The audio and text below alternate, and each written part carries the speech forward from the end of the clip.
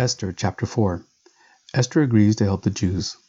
When Mordecai learned all that had been done, Mordecai tore his clothes and put on sackcloth and ashes and went out into the midst of the city, and he cried out with a loud and bitter cry. He went up to the entrance of the king's gate, for no one was allowed to enter the king's gate, clothed in sackcloth, and in every province, wherever the king's command and his decree reached, there was great mourning among the Jews, with fasting and weeping and lamenting, and many of them lay in sackcloths and ashes. When Esther's young women and her eunuchs came and told her the queen was deeply distressed, she sent garments to clothe Mordecai, so that he might take off his sackcloth, but he would not accept them. Then Esther called for Hathach, one of the king's eunuchs, who had been appointed to attend her, and ordered him to go to Mordecai to learn what this was and why it was.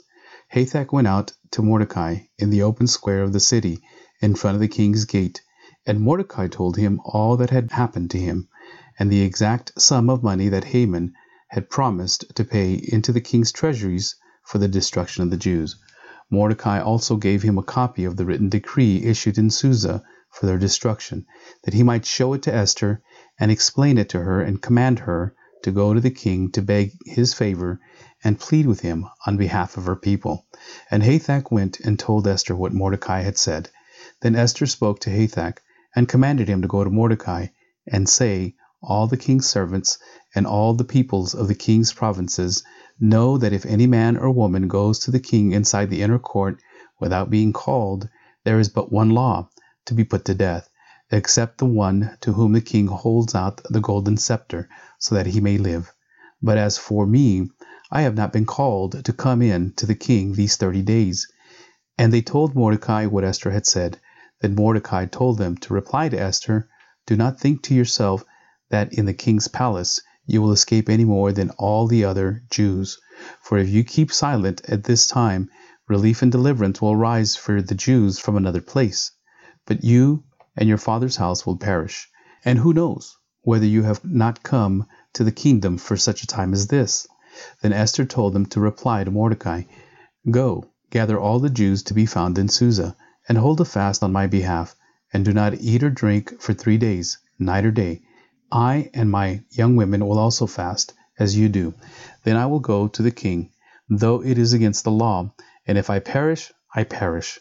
Mordecai then went away and did everything as Esther had ordered him. Esther prepares a banquet.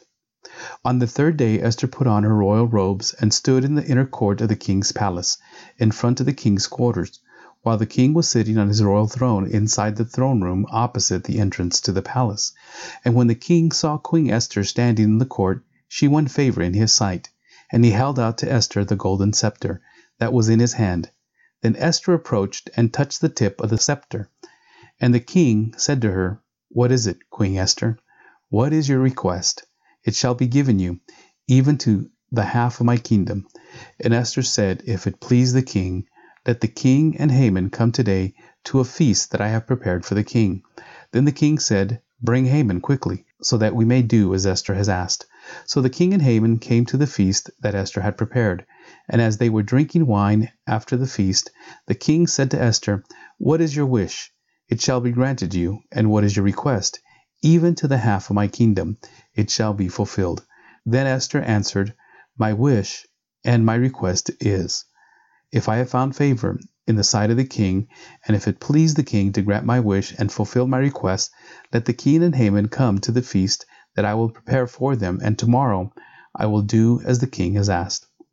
Haman plans to hang Mordecai. And Haman went out that day, joyful and glad of heart.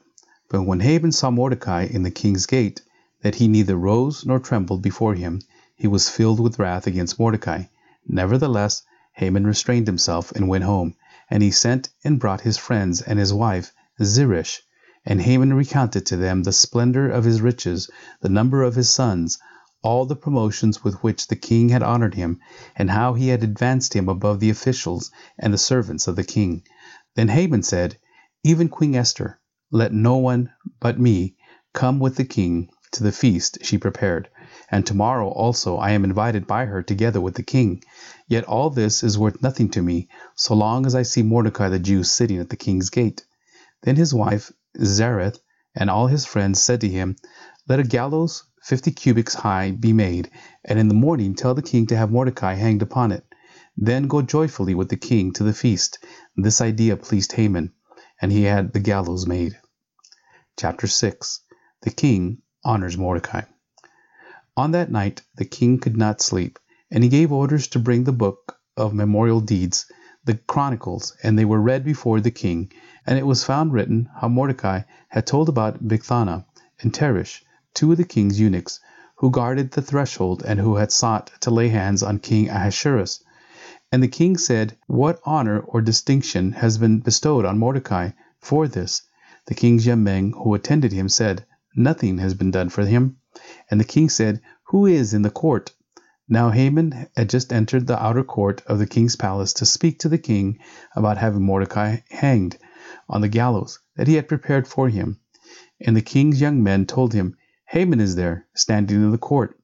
And the king said, "Let him come in." So Haman came in, and the king said to him, "What should be done to the man whom the king delights to honor?" And Haman said to himself, "Whom would the king delight to honor more than me?" And Haman said to the king, "For the man whom the king delights to honor, let royal robes be brought, which the king has worn, and the horse that the king has ridden, and whose head a royal crown is set. And let the robes and the horse be handed over to one of the king's most noble officials.